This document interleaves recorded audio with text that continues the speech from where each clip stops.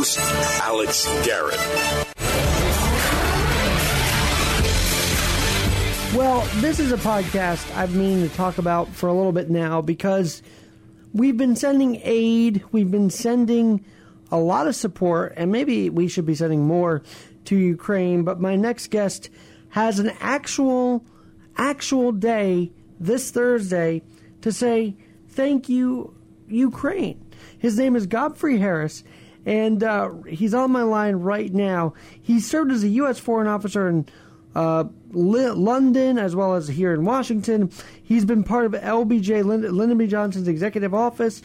He has been in this sphere of national security and national politics for quite a while, and I'm honored to have you join me today, Godfrey. Well, it's very kind of you. Thank you so much. I just thought that democracy, which is such a fragile form of governance, is having such a strong supporter in Ukraine that Americans, who have the oldest continuous operating democracy in the history of the world, ought to be able to say thank you, Ukraine, for supporting democracy so strongly. Well, and your love of democracy obviously is here, but I want to know, as we're facing a democracy issue here, what can the Ukrainian fight inspire us to do better in America also? Because the Ukrainians are sure. Because the Ukrainians... Go ahead, ask the question again. Sure. So the Ukrainians are putting up quite a fight to preserve their democracy, and here in America there's a feeling that democracy is kind of fading away. So is there some inspiration we could take from over there to reinstill a sense of democracy here, I guess is my question. I'm not sure. I think each country has to understand the alternatives, and that's not something that I think Americans have faced. Certainly haven't faced it in 70 years. The elements that were so important to the founding of democratic attitudes in this country have faded. One example would be that the military draft, which was an institution in this country until it was ended for political reasons by Richard Nixon, and the sense of loss of the military duty, what it means, what it conveys to individuals, I think is one of the elements that we've lost. The Army, Navy, and Air Force became a great civilizing factor in American life, and we've lost that. We tried to replace it with McDonald's as another institution that would take young kids and say, you got to wash your hands, you got to have clean fingernails, you got to learn how to smile and be polite and listen and speak to the customers. All the elements that go into a democracy have faded. So Americans have to find that. The Ukrainians are learning that the alternative to the democracy they have, as corrupt as their government has historically been, it still seems to them a stronger alternative than coming under the Russian umbrella. Absolutely. All right. You say you want to do Thank You Ukraine Thursday. So let me ask you, have we done enough to say thank you and we're there for you? Thank you for fighting against Russia. I feel like they want more than a thank you, though. They want us to help them more, do they not? They do, and I think one of the things that would put some backbone into the Biden administration to do things that are important for the West to show the West and to show Ukraine would come from support from the people. At the moment, all we get on the news, all we get out of Washington is what can we do to ameliorate the price of gasoline? Like we are suffering in some way equal to some of the suffering that we see on television experienced by the Ukrainians. So I have suggested a petrol pause on Thursday, March 31st. It's a day when I hope all Americans will forego getting gasoline for their cars if they're driving a gasoline-powered vehicle, not for their commercial activities, but just for their personal cars. Fill up the day before. If you forget, if you don't have time, then do with what you have in the tank on Thursday. Why a petrol pause on March 31st? It would be a signal to the Biden administration, because the statistics would be so clear, that the American people want to see more support for Ukraine than America is giving. It's not enough to give money. It's not enough to pour in certain weapons. It's much more to facilitate what the Ukrainians have asked for. 30 days plus for the Pentagon to decide how to transfer the MiG-31s the United States controls, or the MiGs that the Polish government has offered, is unconscionable. It means the U.S. doesn't really want to transfer those weapons. Why? They're afraid of Mr. Putin's reaction. And I'm saying that the United States needs to lead rather than react in this current situation. Okay, why a petrol pause? Because as I see it, the only people to benefit from the current war in Ukraine are the petroleum producers. After this war ends, and inevitably it will end, it won't be the Russians. They will have an economy to repair. It won't be the Ukrainians. They will have a country to repair. Well, and it won't be the United States, because it will have a huge amount of munitions we've transferred to replace. The only entity that I see that will benefit greatly from this war are the petroleum producers. Why? Because on February 23rd, the day before the war started, the cost of producing a barrel of oil is exactly the same as it is on the 29th of March. It hasn't altered a penny, yet the price per barrel, or the price per gasoline, has zoomed. So that enormous profit, about $280 million a day, are passing to the petroleum producers. And I think if we were to take a petroleum pause on Thursday, we would limit some of that excess profit, and we would pass a signal to our own government, and we would tell the Ukrainians, we thank you for defending democracy so valiantly.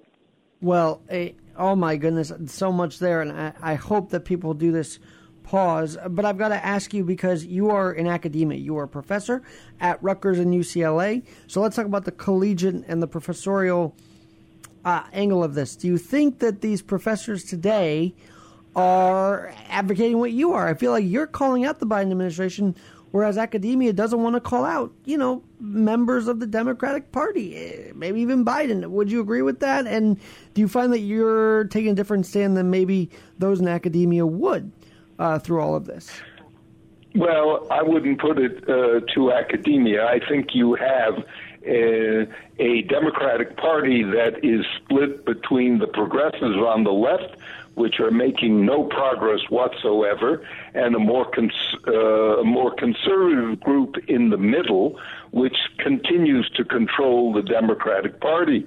And I think that until the Democratic Party can demonstrate to Mr. Biden and his closest advisors that we would like to see more, we would like to see less concern for election prospects in November and more of a worldview as to what position the United States should maintain in a world fraught with danger, I think he would come out better. I think the Democratic Party would come out better, and I think the Republican Party would make its own adjustments to a public that I think is close to 65 to 70% in favor of doing more to punish Mr. Putin for his action against Ukraine. Do you think, one of the problems is that you and I are not going to solve, and academia hasn't a chance, is that the Biden family has been tainted by Mr. Trump for their activities in Ukraine long before this war broke out, before anybody in the United States knew any city in Ukraine other than Kyiv.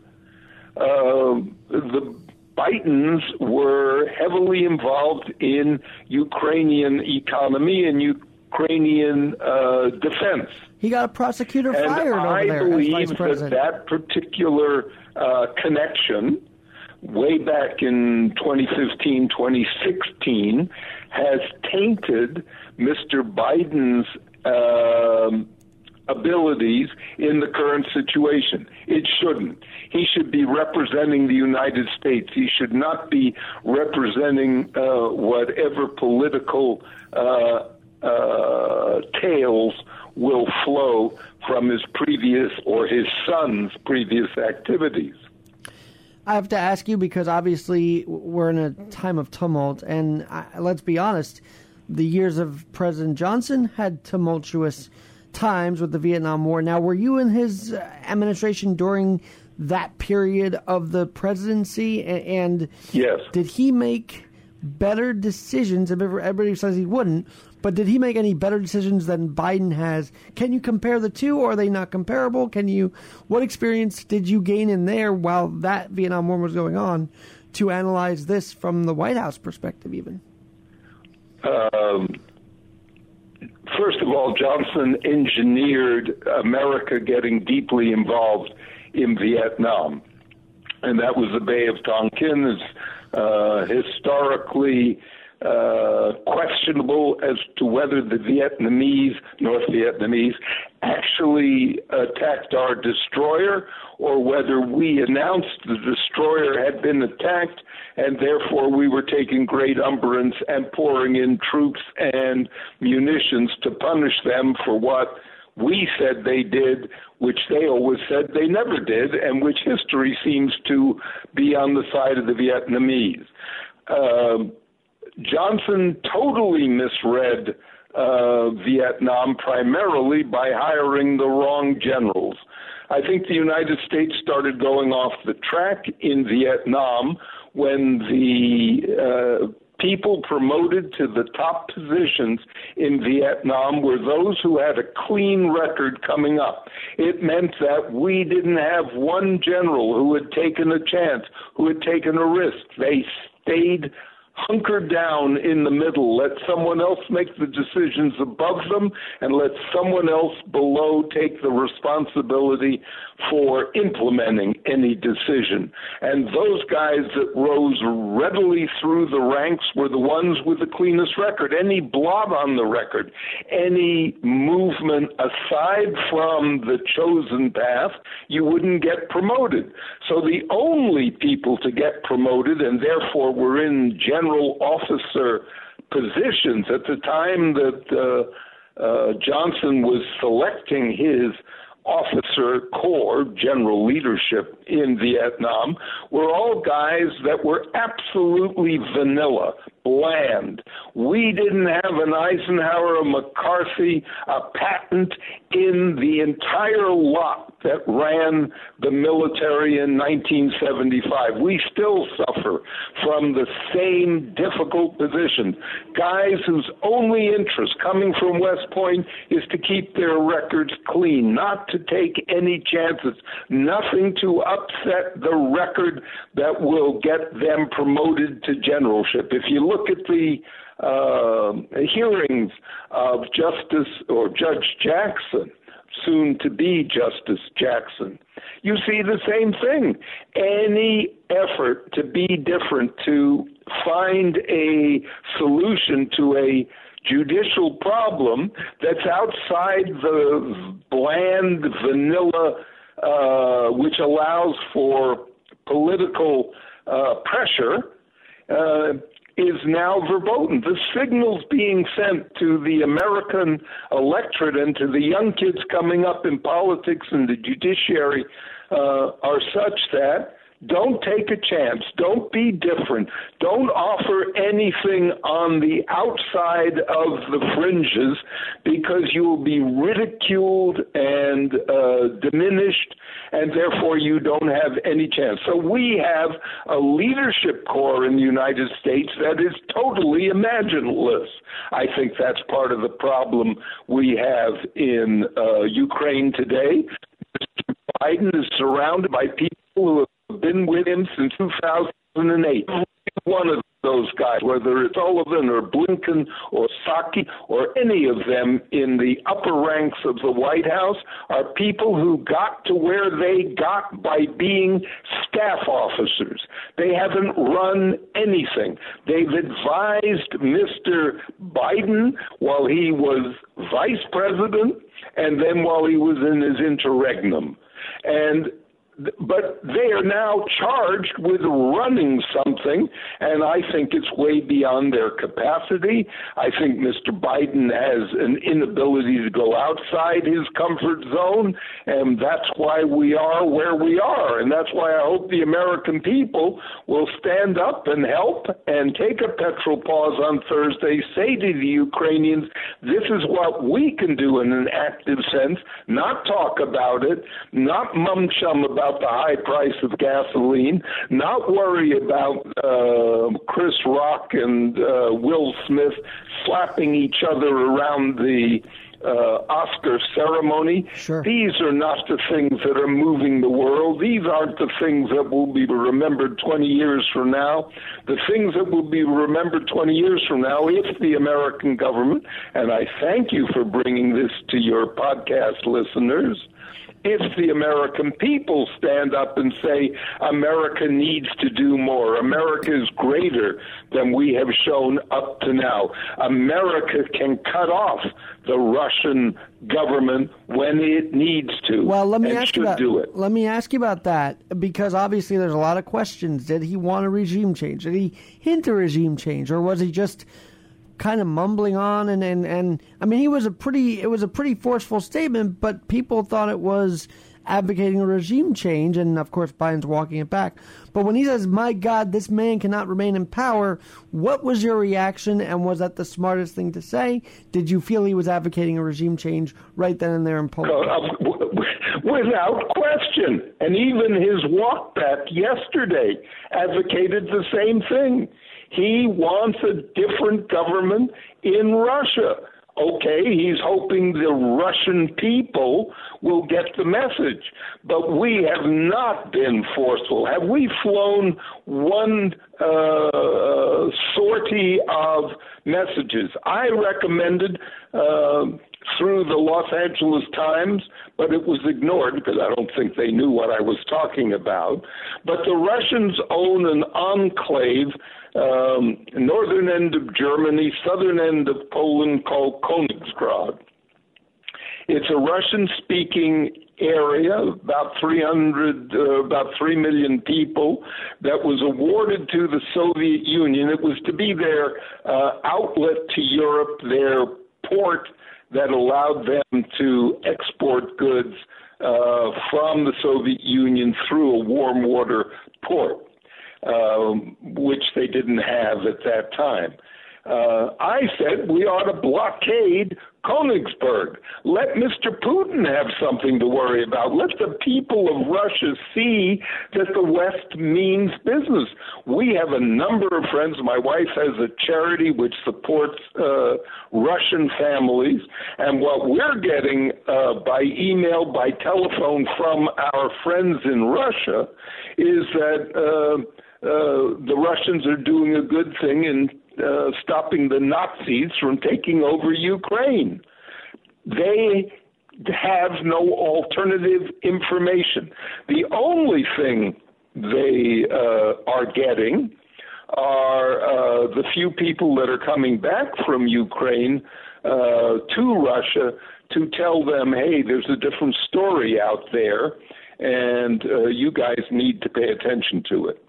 Godfrey, you are also, you have taught, but now you've moved on to that president of Harris Reagan Management. So let's focus on your group for a minute, because you're taking all these ideas, and you have this idea of Thank You Thursday, Thank You Ukraine Thursday.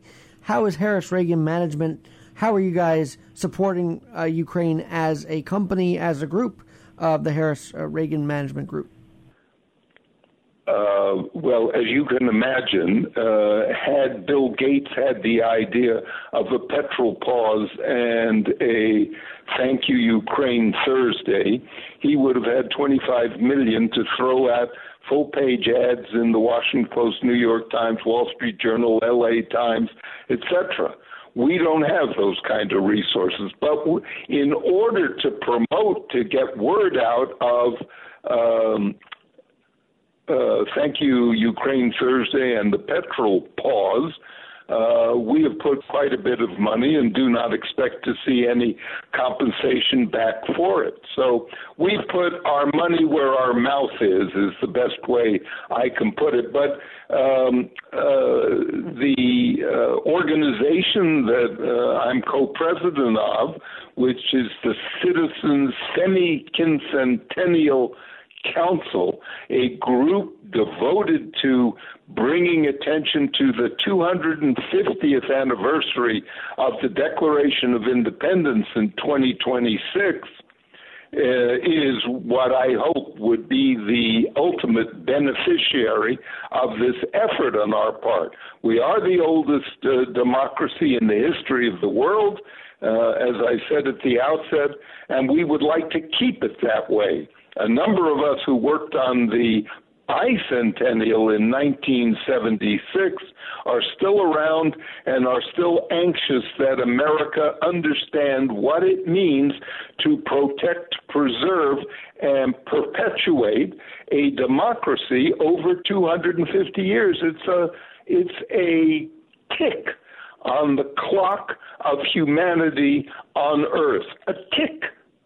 But it still is the longest amount of time a government has peacefully transferred every 4 years from one group to another through the exercise of a public vote. And it's a simple thing, but given the riot on January 6, 2021 at the Capitol, it is a very difficult thing to hold on to. Well, and we're seeing a lot of that happen with the texts. Well, let me ask you this. Is there a connection between what's happening in Russia to what happened on January 6th in the sense of, was Putin emboldened by what he saw here? Well, he saw weakness on the part of the American government. He still says it. When Minority Leader McCarthy in the House stood up and said this was a normal democratic, not an insurrection, but just a protest on the way the votes were counted in 2020, he saw the American experiment collapsing. And I think he miscalculated, but he miscalculated on Ukraine. Yes, he did. We are still waiting for the miscalculation on the U.S. All we hear is about the sanctions. Well, we've had sanctions for a month, and we haven't seen the collapse of the Russians. We still see half of Europe still buying gas and oil. We hear about a transfer of liquid natural gas from the United States to Europe. We never get dates. We never get statements from. We have the worst press in the world now. Our press is totally dependent on government press releases, on news conferences. We don't have but a handful of independent reporters trying to sneak out. Did anybody go talk to anybody in the liquid natural gas field to say, are you guys prepared for this? Can you transfer? Will it make a difference? Where will you land it? Can the Europeans handle it? We didn't get any of that. Godfrey, I'm so glad. Godfrey, I'm so glad you're talking like this, because I tell you what, on this podcast, I feel like I brought the most fiery defender of Ukraine on this podcast. I feel like you are the most fiery defender of Ukraine and fiery advocate that we should do something. No one else is talking like this, Godfrey. So thank you for bringing that to my podcast. I appreciate the time you've given me. I appreciate the patience of your audience to have listened to this, and I hope those who listen and hear will tell their friends, their relatives, and their contacts, please don't buy any gasoline on Thursday, March 31st. Put it off. Wallet will thank you, by the way. Good. Well, no, yeah, one more question, though, because I noticed you wrote 76 books. So I've got to ask, is the 76 in synergy with 1776? I feel like there's a connection there, especially because you're on the bicentennial and now you're on the 250th anniversary. There's got to be a synergy. No, absolutely none. I've got another book that I very much want to finish. It's about halfway done. I wrote a book a few years ago which tried to bring conservation concepts to younger adults. It was called Credit the Crocodile. And the sequel to Credit the Crocodile is about a gray parrot who attacks the UN agency that is doing so much to counter sound conservation policies in Africa. And I want to finish that book, so it would be the 77th. And I have another book coming out on called More West Side Stories.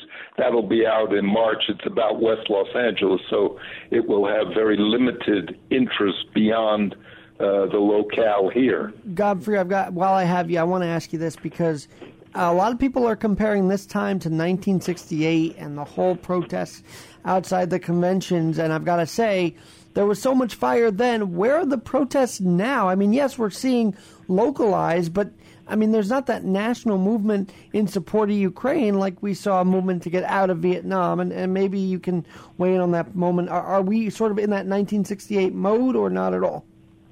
Not at all. We've changed. Remember, 1968 was motivated heavily by the draft because young people will be pulled out of school having their plans disrupted and put into the Army, and the Army sent them to Vietnam, and their lives were in danger. And now we have an all-volunteer Army. So we don't have the impetus that we had in 1968, and we don't have any skin in the game in Ukraine. The only thing we have is saying, don't touch NATO. Oh, well, Ukraine isn't in NATO. So the poor American public is really not certain why we are not doing more to protect Ukrainian citizens from the bombardments they're experiencing at the hands of the Russian army. And we could do a ton more. And as I said earlier, one of the things I would do is blockade Kronenberg on the North Sea and give Mr. Putin something to worry about. Let him worry about getting supplies to Kronenberg, or let the 3 million people who live there suffer as a result. But there are a lot of subjects that need discussing. Absolutely. That's why I want to have you back. And by the way, keep me posted on the 250th anniversary planning. I'd love to get you on to discuss as we go along. Perfect. Would love to. Thank you very much for the opportunity. I wish you the best of luck. I wish the best of luck to Ukraine as well. Thank you. Thank you. Ukraine Thursday is this week. And Godfrey, let's not lose touch. I'd love to have you back. I'm Alex Garrett, where we're always adapting and always trying to just bring some great voices and great analysis on, and Godfrey Harris, no exception.